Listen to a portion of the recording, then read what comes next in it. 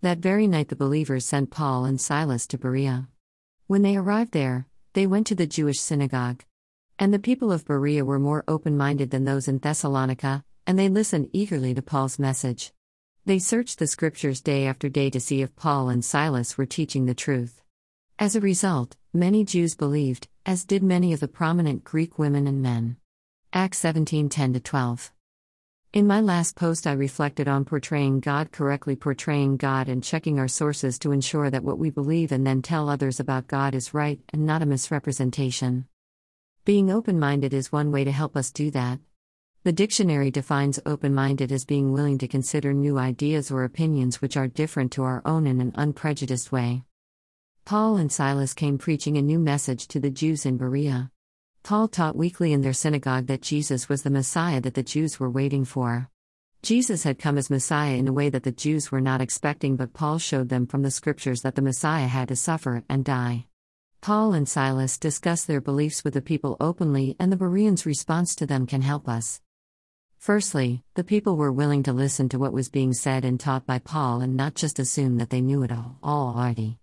How often are we encouraged to listen and consider what others are saying or believe rather than interrupt, before they finish, and jump straight in with our own views and opinions? Hearing people out fully is respectful and can avoid misunderstanding.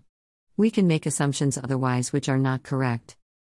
Next, they wisely didn't just accept that what Paul taught was true. Paul was a very learned man. A Pharisee who had studied Jewish law and teachings. He would most certainly have been respected by the Bereans.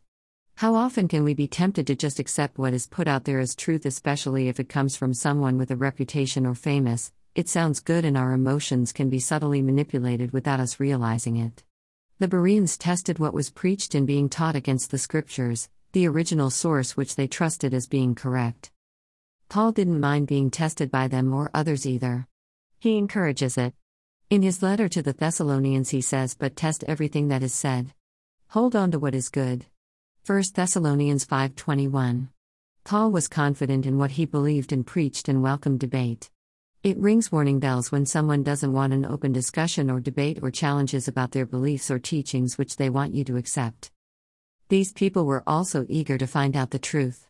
These were people who wanted to know. They had inquiring minds and a desire to know the truth. I like to think of them as treasure seekers. They were seeking the pearl of greatest price. There is a danger in just accepting what we hear or read because we don't want to make the effort to look and search things out for ourselves. Being spoon-fed is dangerous. Testing requires us to be active and not passive.